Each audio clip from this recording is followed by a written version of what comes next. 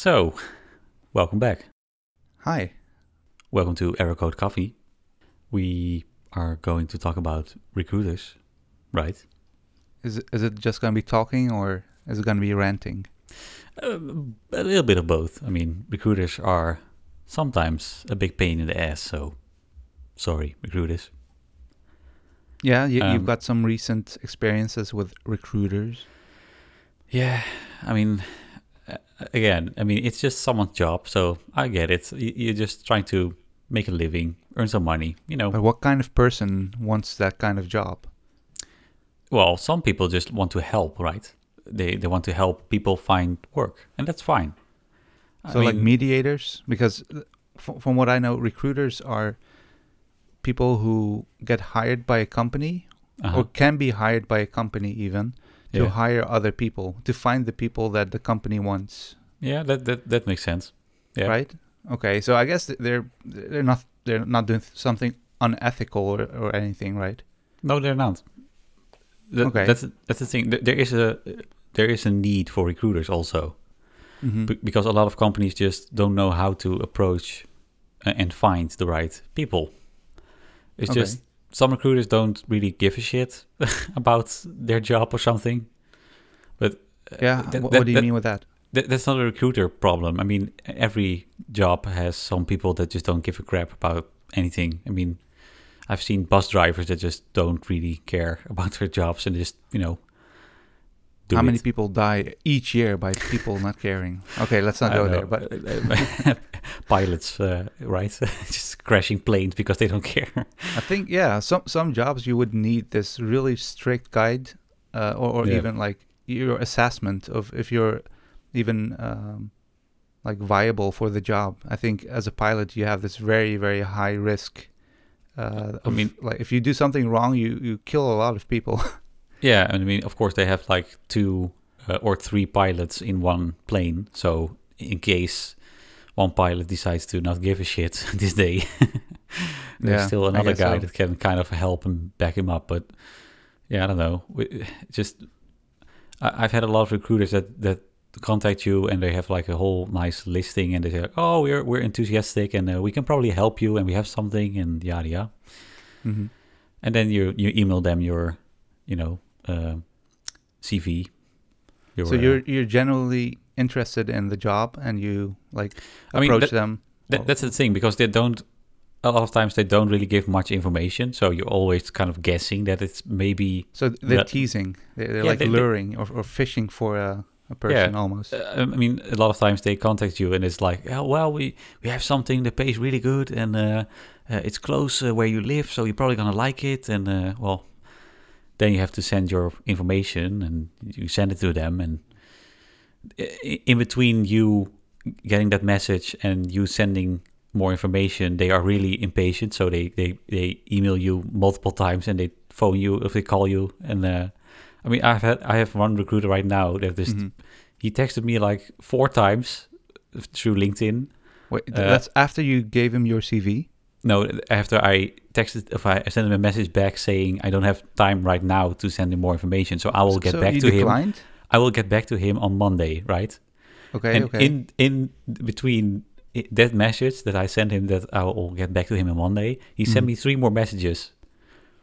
What? He sent 3 more messages, and one of them was like, "Are you still interested? And please, it would be nice if you have a call." What's the time span, please? It's 3 or 4 days. In 3 or 4 days? Yeah. Like at the end of the week, I presume. He sent me the message on, was it Friday, I guess? Okay, that's the first? No, wait. No, Thursday was the first message. Okay. And Friday, he sent me another message that he was asking if I was still interested. While on Thursday, I emailed him back or sent him a message back like 2 hours after he sent the message. So I'm interested. I'm curious what he has to offer, But Jesus, dude, can you just give me a fucking weekend? Just give me some time, okay? Yep. I'm not going anywhere. And I mean, it sounded like he didn't have other people available. So just Jesus. It almost seems like they're scaring you off by doing that. You don't get a good, honest I don't know, communication vibe by doing this. Yeah, and it always starts off kind of nice. They are trying to please you, and everything is fine. That's always the case. But afterwards, if they know you kind of, hooked on and you are kind of interested, they always just return to, I don't know, being horrible people. I mean, horrible at communicating. Okay. Again, so, I'm not saying recruiters are bad, just, And I've had a lot of times where a recruiter contacts me and tells me that he has a job for a Java developer. Wow, Java. Yeah, fuck hell. Look at my LinkedIn, look at my profile, go to my website, look at my CV. You can see that I don't do Java, okay? I do JavaScript. That's totally different. Well, you think they actually, they mistook JavaScript for Java? Yeah, they did. And that happens multiple times. No, that's... how are these people professional recruiters then? That's exactly what I'm saying. That's why what I find so weird, because is it just not interesting or something? I mean, how can something that big I don't know. It's just... No, I mean, it's not professional. Okay. So as a recruiter, aren't you supposed to know what you're talking about? Like the terminology of JavaScript and Java, it's a completely different thing. And yeah, of course. I know they sound similar, and the first four letters of the words is the same. But don't you need to know what that means as a recruiter and know exactly what you need to look for in a person when a company needs a Java developer, not someone who is a UX, JavaScript, whatever person, right? Yeah. So how's that, like, what kind of person are you? What kind of recruiter are you if you... I don't know. I don't know what's going on in their minds. It's so weird. I mean, I also get a lot of recruiters. I mean, I had one call me one of them called me a few days ago, and he had a job for UX design. UX design, okay. Yeah. So not for me, because I'm doing UI and a little bit of UI design and mostly front end, right? Mm-hmm. So he calls me, he says, yeah, I have something nice for you, a whole story. And I tell him what I exactly do. So I tell him I'm a front-end developer, and I do, I can do Vue and Ember, and I specialize in CSS and, that kind of stuff. Mm-hmm. And then he's like, oh, wait, you're not a UX designer? And I said, no, not really. He said, oh, okay, well, I maybe have something else for you. I'll get back to you. Well, and then he hung up, and then nothing happened. Okay, so I guess they don't even look at your profile. But well, they do, because the only way to get my contact information is through LinkedIn mainly, and most times I get them through LinkedIn. A lot of times they call me or send me a message through LinkedIn, or they call me and they tell me they found me on LinkedIn. I mean, how can you not look at my profile but decide to call me? What's happening? Yeah, I don't. So they look at your profile. Yeah. They find your CV and like your experience and all of that stuff, and I think they literally just zone out and focus on your contact details. Maybe they get your account or your profile served through an algorithm that says like this person might be useful for your search in this field or something. Mm-hmm. Like maybe they don't personally look at your profile, but they let a machine, like a system or an algorithm, look for your profile and then contact you through that. Yeah, maybe they have. Yeah, maybe they kind of have an automatic system. And I mean, UI and UX are pretty close in. They are not close in real life, but I mean, online a lot of times when someone does UI, he also does UX, right? And the other way around. So I think maybe if they have a system, an automated system, it will looks at my profile and sees, UI, so he should also be doing UX, right? There's some overlap there, I guess, in the in the field of UI and UX design and development, but I guess it's a very generous way to look at a person's profile. It is. I'm not actually a recruiter or anything, but I have been looking for like a colleague through my job. Mm-hmm. So I did have to go through, the whole shebang of trying to find someone through LinkedIn or just placing a job at a job board, and it's kind of strange to have someone react. Like, okay, so this is the thing. I don't think it's good to go and find someone. Most of the time, you want someone to come like you put out a job, and someone who actually is interested and knows that, hey, I could work here, I fit here. That's the moment you know that that person is genuinely interested. Yeah, because I mean, they made an effort to find you, right? Yeah, like, so as a recruiter, I guess you're making it easier for that person to be found and the company to be found. Like you're like the mediator or like the messenger for both ways, I guess. But it never feels very genuine and very honest of the communication. It's like, oh, yeah, you could be a fit, and well, you're not that exactly perfect for us for our job, but maybe we could fit you in anyway. And it always feels like it's not really the interest is not really there. It's more like a sales pitch, and you're trying to sell a job, and the person, the consumer you're selling it to, is the person taking the job. So that's also a feeling I get when I talk to recruiters through LinkedIn or whatever. They always seem a bit sneaky or sly. Like they try to like hide information that you're actually that would matter to you, I'm not sure. I've never really had that, to be honest. The sneaky recruiters, because the problem is a lot of times they if you agree and you're interested, you have to get to a meeting with them, and eventually you'll get a meeting with the client of the recruiter, right? So yes, you do. If you don't fit their profile, you get rejected, and then the recruiter just wasted a lot of time and energy in you. Yeah, I get that's true. I think it depends on the kind of recruiter. I mean, maybe that happens more if there's an in-house recruiter for a big company or something. Okay, but those those recruitment agencies that are just separate units, I think time is money for them. So I guess so. I mean, do they sell their services as a guarantee? Like, oh, if you use us recruiters, then you will definitely get a person that fits the job. Yeah, I mean that's how they. Okay. Yeah. But doesn't that also insinuate that they're pretty, what do you call it? Like they would do anything to get someone to fill up that position. They don't care that much. If it's a good fit, I think they will try to do anything. Yeah, but again, I don't think, because if a recruiter finds a freelancer that's available, right, and the company is interested and they had a talk and stuff, but eventually they find out that it just doesn't work. Yeah. Both parties just they don't.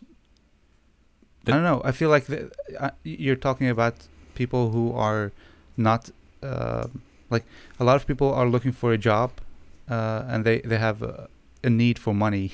Yeah. So they would just say that, yeah, I could work there. I know I'm not a perfect fit, but I could. And this feeling of I don't know. It's not dishonesty in the sense that, but they both have a need, and if you kind of fit there, you would accept it. I think that happens a lot at companies, especially freelancers. No offense. Yeah. They would accept any kind of job if they're in a pinch, as long as they can fit the bill somewhat and can do some work. Yeah, I mean, most times there is some flexibility also in the position for a freelancer. So freelancers do have most times. I mean, if a company is looking for a certain developer in a certain Vue or React or whatever, sometimes they are just fine with someone who has no experience with those frameworks, for example. Yeah. But if they are quick to learn and they just do their job well, they don't really care. Yeah, exactly. So it's somewhat it goes both ways, you know. The company probably knows that, oh, okay, this is not the best developer, but he might be able to do the job. Yeah. And I think that's fine. But the thing is, it never feels 100% mutual interest, you know? It's like I guess it's normal, but normally when I start a project, it's very passion driven. Yeah. And I feel like in web development, if you lack the passion to finish a job, most of the time it's halfway there when you give it to the, what do you call it, to the person who's assigned you the project. So the company who's hired you, knows that you're not the perfect man to finish the job. The recruiter in this case, you mean? No, the company, because the recruiter, you're done. You're hired now. Yeah. So the company is like, okay, well, it's not the perfect fit, but we'll just accept it and we'll see how he does it. Yeah. Maybe you have like a month. And also, I mean, it's better than nothing. So yeah, exactly. And they're very, it's the deadline is very close, so they have to finish this. Yeah. So you start working, and I can't really get this done in time. I can't get it done perfectly, so I'm just gonna find a way to fix this in another way. Yeah. And it becomes, I don't know, like there's two ways. There's the passion that you can get for finishing a job, but there's also the time limit in which you have to finish a job. Yeah, that's true. And I feel like a lot of times as a freelancer, you can get away with not doing the job 100% because there's a time limit and your contract will just end and you have to finish it in that time. Yeah, and especially with freelancing, most jobs are, we need a developer next week. Yeah, and exactly. We need him for, 1 or 2 months and then you're done. Or might be able to extend your contract or something. Mm-hmm. But a lot of times it is a last minute quick switch. Yeah, So, it's like in a lot of, for example, if you're trying to get your house painted or renovate or whatever, you just hire someone. You don't care if you can personally click with them. Yeah, it depends. Unless it's a very long project. Yeah, I mean, well, then you're hiring a person. You're not taking a freelancer. If you can take your time because you want to paint your house, but it's fine as it is. It's just an improvement, not necessarily something that has to be done. I think you can take your time and find someone who fits perfectly, and you know for sure that it will work out, right? Yeah, okay. If you have no deadlines. Yeah, definitely. But I mean, if the house is just you are going to move to the new house in a week, and it has to be painted. Mm-hmm. Well, then sure, you just find someone who has time and just accept whatever outcome is, right? And even if the job isn't done perfectly, you're still fine with it. Yeah, I mean, it is done. It's just you probably fix it later, and I think that's also what kind of happens with freelancers, though. Yeah. In a lot of companies, freelancers are added to a team that is just missing some manpower, or for a while, maybe someone is on vacation or someone got sick or something. Yeah. And afterwards, if you're done, you just give the project, and they'll brush it up if necessary, and they just continue developing for it. So yeah. So in this case, it is fine to have someone who is just less skilled than you kind of hoped or expected. Yeah, I think that's perfectly fine. It's just, I think it creates this somewhat artificial interest between two parties. Like, we need you and you need us, so just do it. Yeah. Not because you want to do it. So I don't know. It's just something I thought of, that when you're a freelancer, unless you're personally invested in the cause, or you have a project that is going to take a while, or there's a huge amount of money involved, you're not going to put like 100% of your effort most of the time, because it's not worth it. In 2 months, you're going to have to finish it up and just drop it there. Yeah, but it might be. Yeah. Yeah, that depends. I mean, of course, sometimes a company will extend the contract, or I mean, if they have a nice experience with you, That's sure as hell going to hire you again, because it is hard to every time find a new freelancer who fits the same profile or has the same knowledge as you. Yeah, and especially if you want to get hired again, you might as well do a good job every time you get hired, right? Yeah, I mean, what I always do is just try to deliver the best code as possible, and I always contact clients afterwards and ask like how did it go and what did you like, what you didn't like, and that kind of way I hope to build some kind of relation between the client and me, and hope that eventually more work will get out of it. Okay, so And you self-evaluate after the. Okay. Yeah, I mean, it's not really, I don't do a whole questionnaire or something. It just I always try to feel a little bit how it went, and if they will eventually be interested in more work with me. But okay, I mean, that's better than just a freelancer who just does the job and just gets the fuck out. Yeah, that's true. Sure, for some companies that's fine, but I don't know. It's hard to build it's hard to find other freelancers eventually. So yeah, I think having a professional but I don't know, a friendly relationship with your coworkers, your freelancers, and your bosses is a good thing. Yeah, everybody is happier if you're honest and just talk about what you thought was going well and what was going wrong during a project. Yeah, I think, well, with this kind of stuff and also in life, you should just try to be nice to people. And I always try to be nice against recruiters. I mean, sometimes I'm like, geez, how can you even text me this? How is this possible? How can you, what's happening?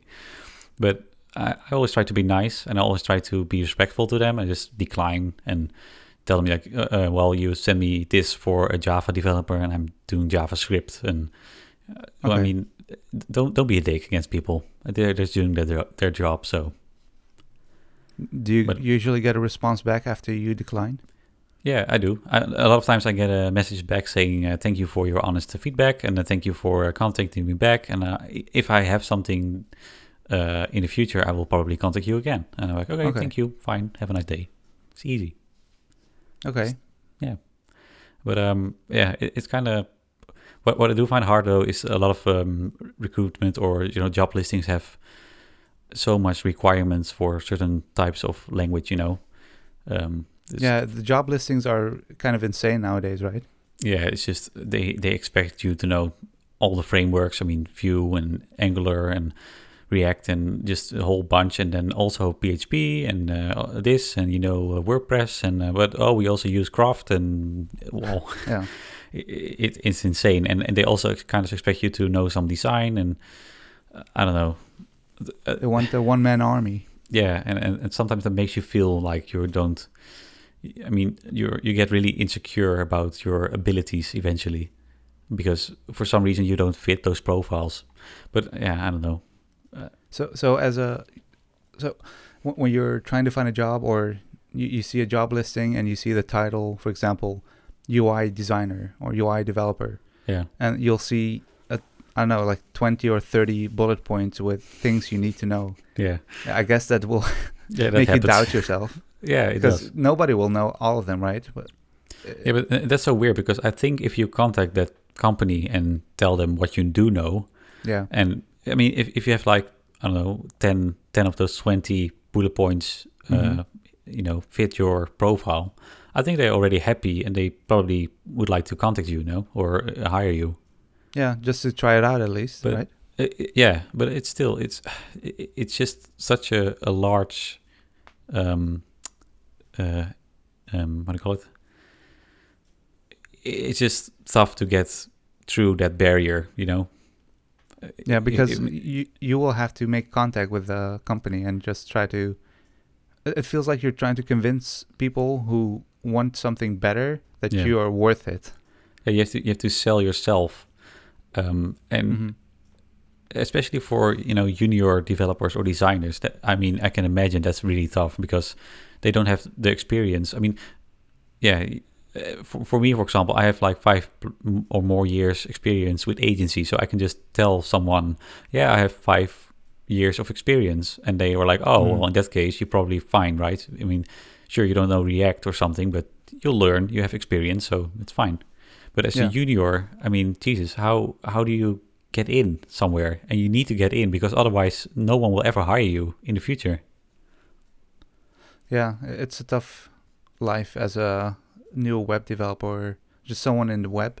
I think a lot of times they want you to have a lot of experience, even though it's not really realistic because you just came off of a college and you've got maybe a year of experience, but that's not really an agency experience, but more of a internship experience or something at most. Some people have like their own little side projects and stuff they can show, but I think that's why having a portfolio that's been constantly updated is a really good way to show off your knowledge and your skills. But a lot of people don't find that actual experience, I guess. Yeah. But you might be able to convince people with it, though. Yeah, of course. I mean, if you have really cool work, you might be able to convince someone. But I think that also is different with agencies and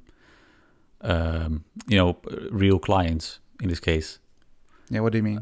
I think for if you're looking for a steady job at an agency, I think if you can show work that you made and it's really impressive, I think they are fine with you having less experience, right? Yeah, I think so. But I think if you're going to work at, I don't know, a big bank or something as a developer there internally,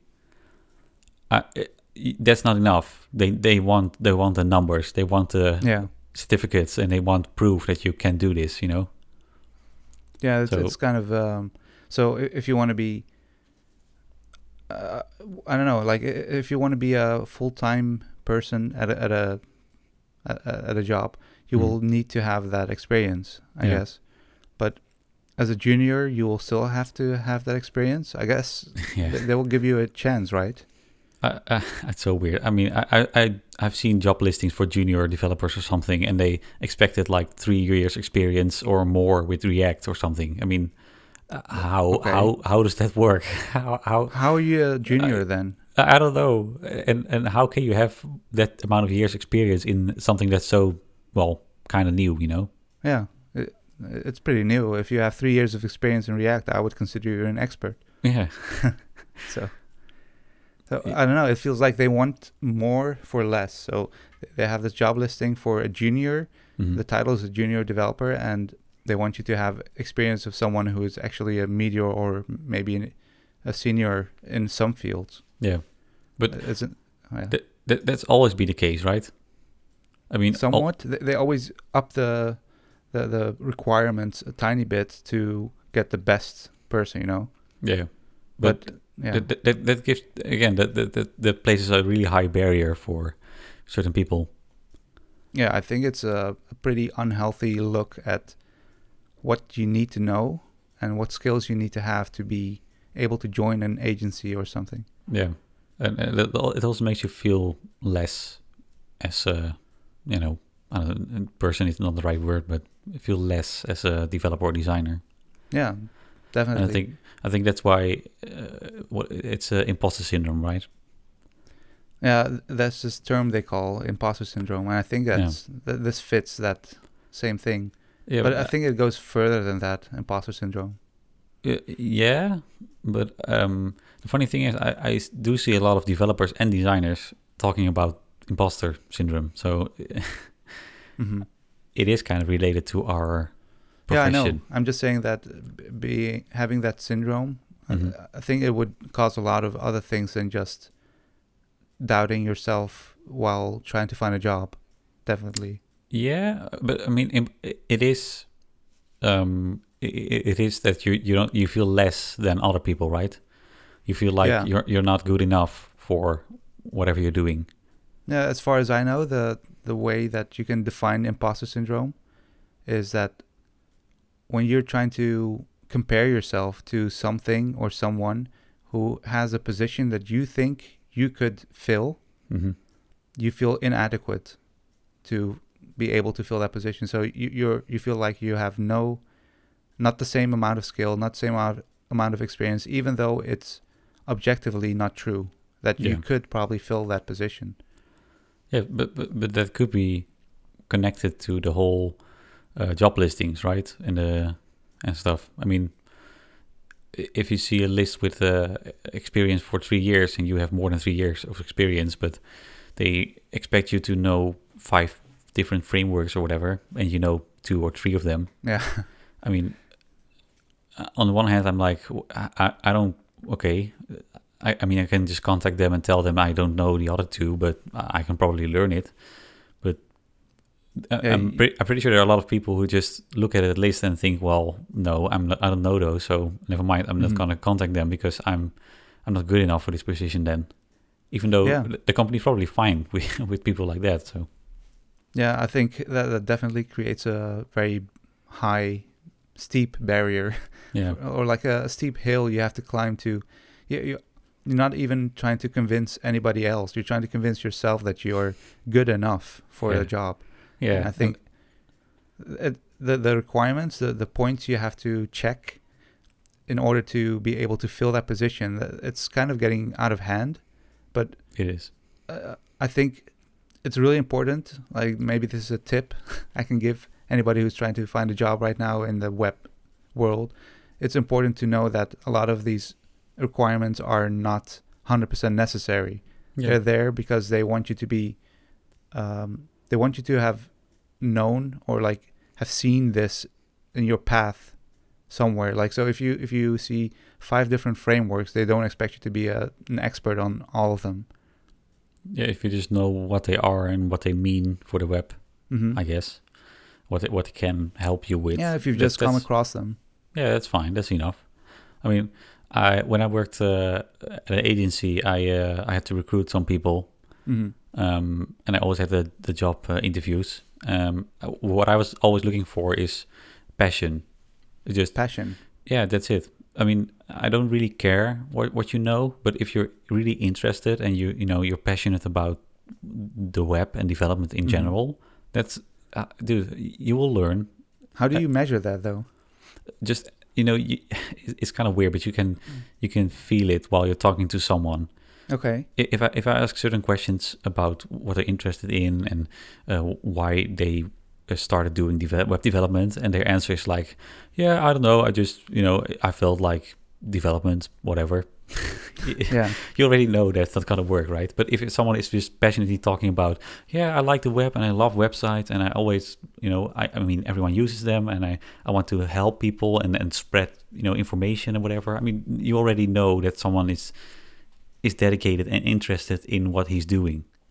Yeah. So I've talked to people for the brief period we were trying to hire someone for the company, and there's a very big difference between someone who's passionate, the way they talk and the way they just present themselves as a person who is viable for the job listing. Yeah, it's very different because someone who is trying to make money and not thinking about any meta fields of the web, it's very obvious because they will not talk about the personal involvement, the personal motives of trying to learn the web and the technology behind the web.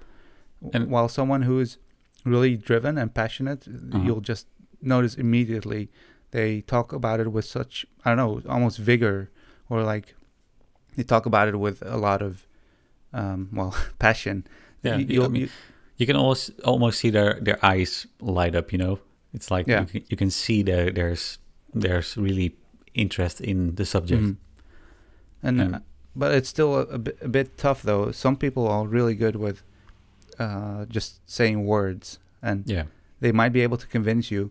And I think this is the next thing I would do, is see if they are involved in any side projects or personal projects. Yeah, right? I mean, if you don't have any projects, if you don't I mean, it's kind of tough to say, but I mean, a lot of people don't have time next to their jobs for projects. True. I mean, some people just have children and a whole family to support.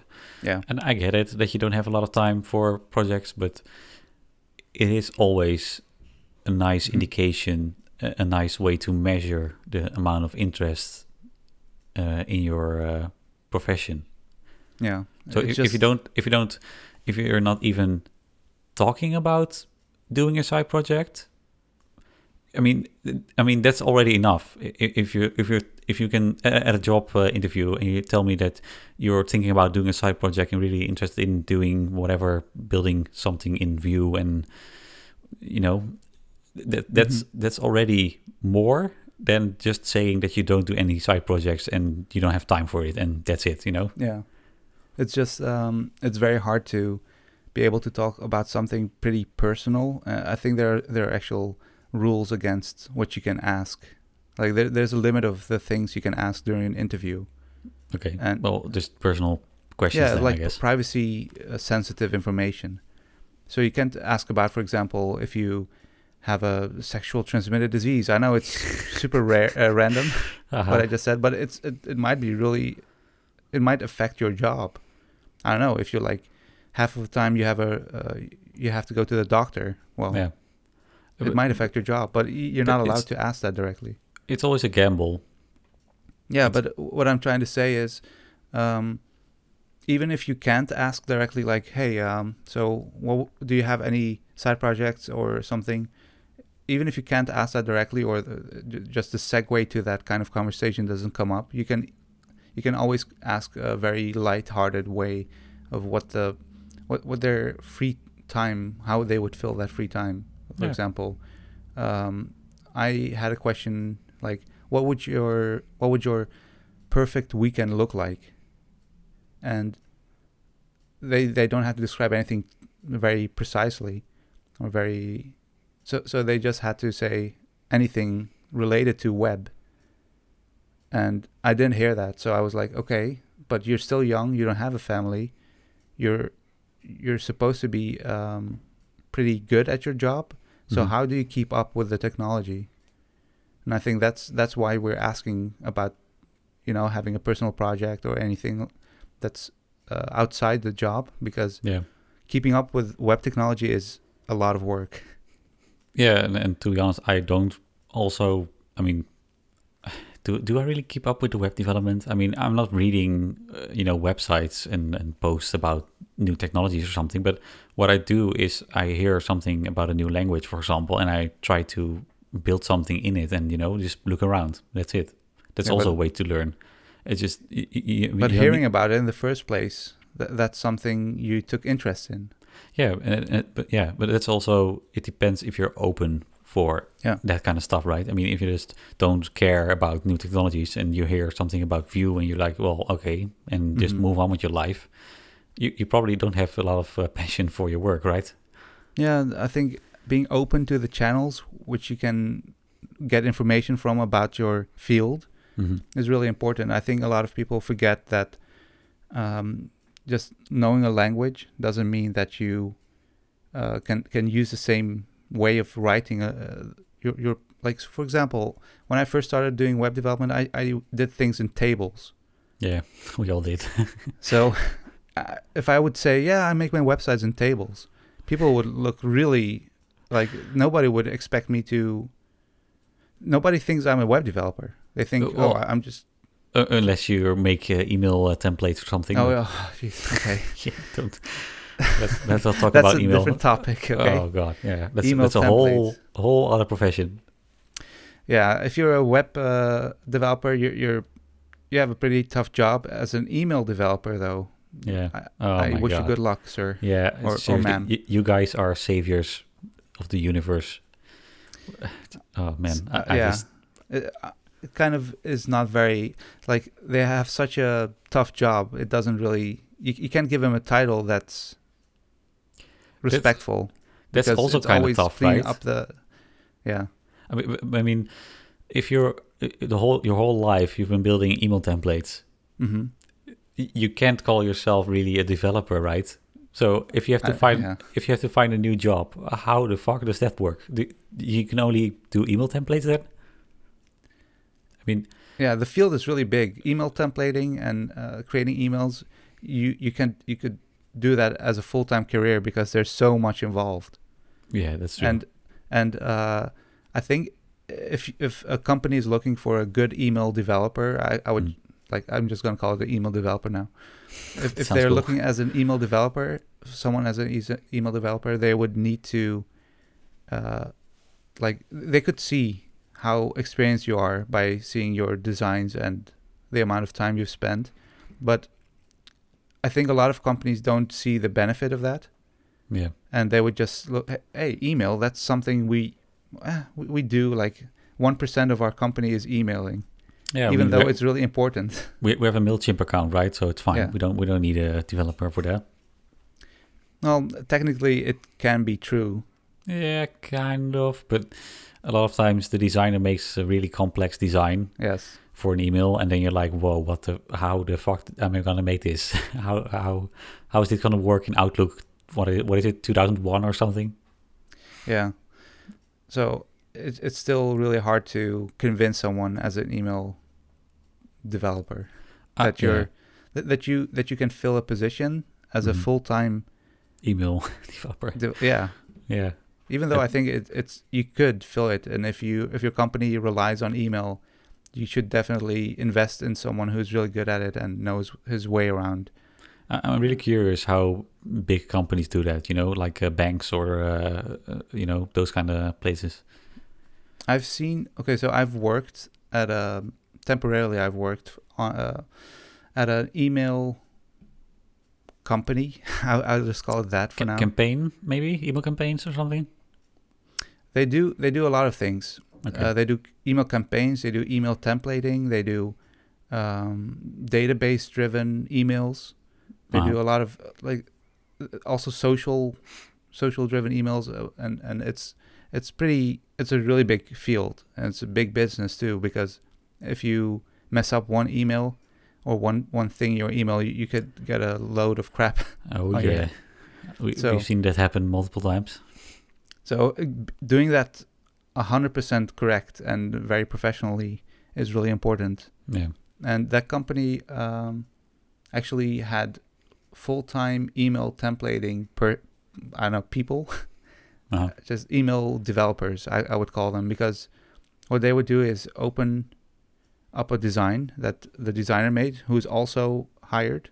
Most of them are freelancers, by the way, so it's not very efficient for the company itself, but if the companies they are working for pay enough money, you could get freelancers that do the thing. So that's what they were doing, and I was a freelancer in that time as well, and I made an email template once from scratch. So they gave me a design, and I had to remake it in email language. Let's call it that, because it's not.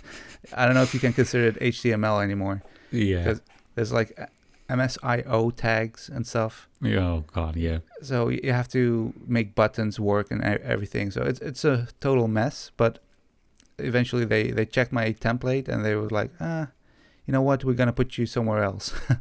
What? Why? Yeah, I don't know. I thought I was good enough, but they thought it was not good enough, I guess. Okay. But anyway, so it's a very rigorous task. You get a template, like a visual template, and you'll have to remake it in a lot of varieties. Different types of content should fit in there, and it should somewhat be responsive where it can be, and sometimes you cannot make it responsive, so you will have to, make it just static. And I have so much respect for email developers. It's so frustrating most times. I mean, when I'm just developing for a website or something, I'm already frustrated when I open Internet Explorer and I see just things crashing down or open Firefox or something. Yeah.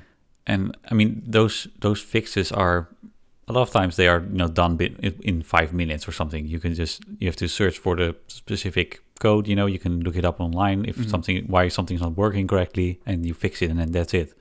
But email templates, you have so many clients, Yeah. and all of them work differently, and all of them have different support tables. It's insane. Yeah, and I even noticed last time I made a template, I added a class that adds a background color.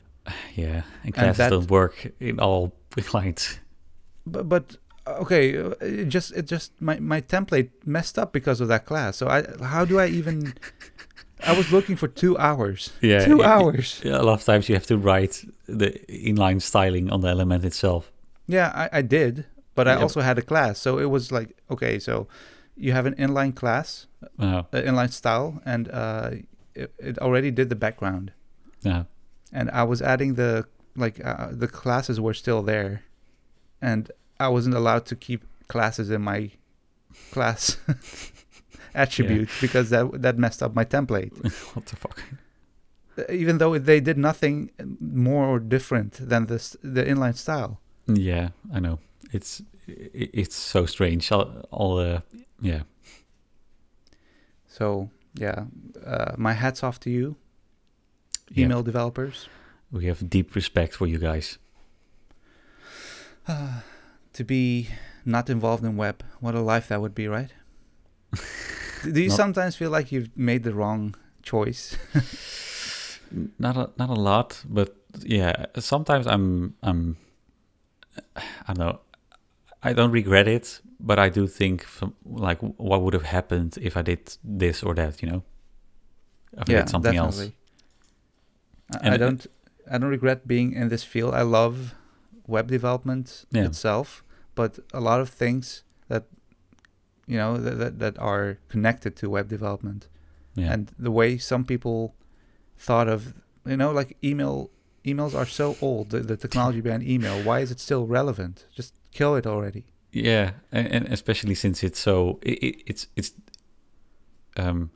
really lagging behind web development. It's so far behind in and not technology even that. wise. I mean, have you ever tried to set up email on your server like without a cPanel or WHM or direct admin or anything? I've tried it once with what's called Dovecot or something. Yeah, Dovecot. Yeah, but I quit after 2 or 3 hours because I was just it's just insane. It was so stupid. And even if you have set it up 100% correct, you still have a chance of it not being delivered because of some other random thing. And I've had that a lot in the past year. Mm-hmm. We've been trying to send emails from our server, and it wasn't even set up incorrectly. It was just, I don't know why, something just didn't work always. And depending on the network, it might get flagged as a spam mail or something that gets blocked by the antivirus protector on the server of the recipient. Yeah. Like, how do you even debug that? I don't know. Like, I'll get a client and they'll say, "Oh yeah, the email hasn't arrived. I don't know what to do." And I'll say, "Okay, I don't know what to do either. The email is sent." I check the logs and the emails are sent. Yeah. So what now? How are you going to fix that? There are some tools, but it's so hard to find good tools for email debugging. I mean, just developing the template for email is also insane, right? I mean, you can debug the different clients live. You have to send an email, and you have to catch them with all your different clients. Yeah, there's Litmus. Yeah, Litmus. Yeah, but you still have to send an email, right? You send an email, and Litmus gets all those emails and shows how it looks on different. Technically, you can just paste the theme or the template. The code. The code. Yeah, but still, I don't know. It's fine, but that something like that is necessary. It's what bothers me. Yeah, I mean, you would prefer just to press save on your code, and it just automatically updates all those clients, right? And just shows you if it works or not. No, I just want it to die. I think that's better. But the replacement, like Slack, is not always better than email, right? Slack isn't a replacement for email. It's it's a replacement for in-company emails. Yeah, Maybe. and that's why I'm just curious if there's no other way besides email to approach people outside of a company, you know? Yeah, it's just you might be able to do it maybe with like phones. You can send an SMS, you know, but that's the only thing I can think of, because you would need someone who is. You would need an address, and you would need it to be personal, and you would need it to be always passive until it gets something. So it has to be there. It has to have a physical location in the internet. I don't know. So, what if everyone was connected in the same Slack group? Okay. So the whole world, or another messaging service, right? But and you're not allowed to directly message other people unless they approve to receive that kind of message from someone. So I mean, it's the same with calling, right? If I call someone. I can look at the number and I know if I want to pick it up or not. And it's the same with email. I mean, you see the subject and you see the sender, and you know, oh well, this is probably going to be spam, so I just remove this, right? Yeah. So why not? I don't know, move that to something Slack-like, a messaging service or something. I think they've been trying. I mean, look at Facebook or look at Twitter.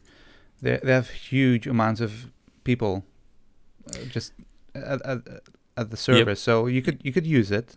Yeah, but the thing with Facebook is it's personal. It's you post all your pictures and stuff on it, and that's not what I mean.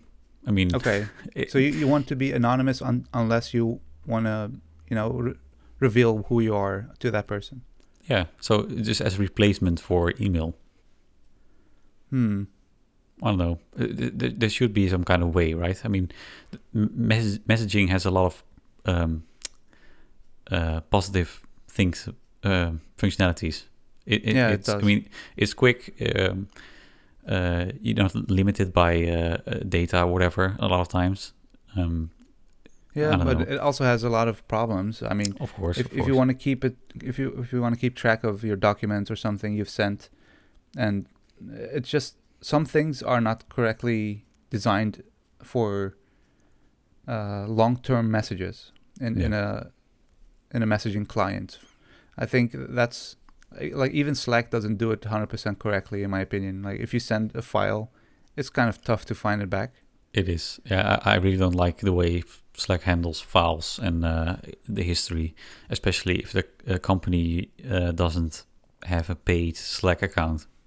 Yeah, exactly. You get like a history limit and you get a file limit, and if someone adds another file after that limit is already reached, it will remove older files, and it just it gets messy, because especially since some people just send older assets or something in Slack. So I'm looking in Slack, eventually you'll lose them. Trying to find a design, and it's gone, and then I have to ask for it again. They send it again through Slack, and it just keeps repeating that whole mess of trying to find the assets. Yeah. Well, maybe there is a way, and maybe for the email developers, the revolution has begun. Yes. And maybe they can find a way to, just revolutionize the whole way that emails work, because we've had enough. Emails away. We've had enough. Destroy them all. What will destroy them all? Well, destroy all emails. Oh. Yeah. So, everybody select all your files and all your emails. Yeah, delete your Gmail accounts. Yeah, delete it. Fuck it. Join us. How are you going to log in then on other websites? It's okay. Just join us by destroying the whole email service. Yeah, sure. It's. What? You don't believe in this cause? Yeah, I do, sure. You don't sound very convincing. You non-believer! You will get punished. Oh, God, please don't send any spam. I have your email. Yeah, you do. I've done that, by the way, once to someone. I've built a mail bomber. Oh, God. I've sent 10,000s of mails to someone. Oh, no. I did it manually, but that was also shitty. They were deleting emails for 4 days in a row. Oh my god! And I enjoyed every last second of it. It was a friend, and he was being annoying in my mailbox. So I subscribed his email address to a lot of subscriptions. So of newspapers and news sites and whatever. So I mean that's like a milder version. But the annoying thing was you don't immediately get a message that you're subscribed. So after like a year or two, he still got messages from certain sites that he didn't even know I also subscribed him to. So that was shitty. Wow. Emails. Right. Well, maybe this is a good time to just end it all. I mean, end this the podcast. episode. Yeah, Yes. please just don't kill the world. I won't. Okay. I won't. Thanks. Just the email service. Fuck.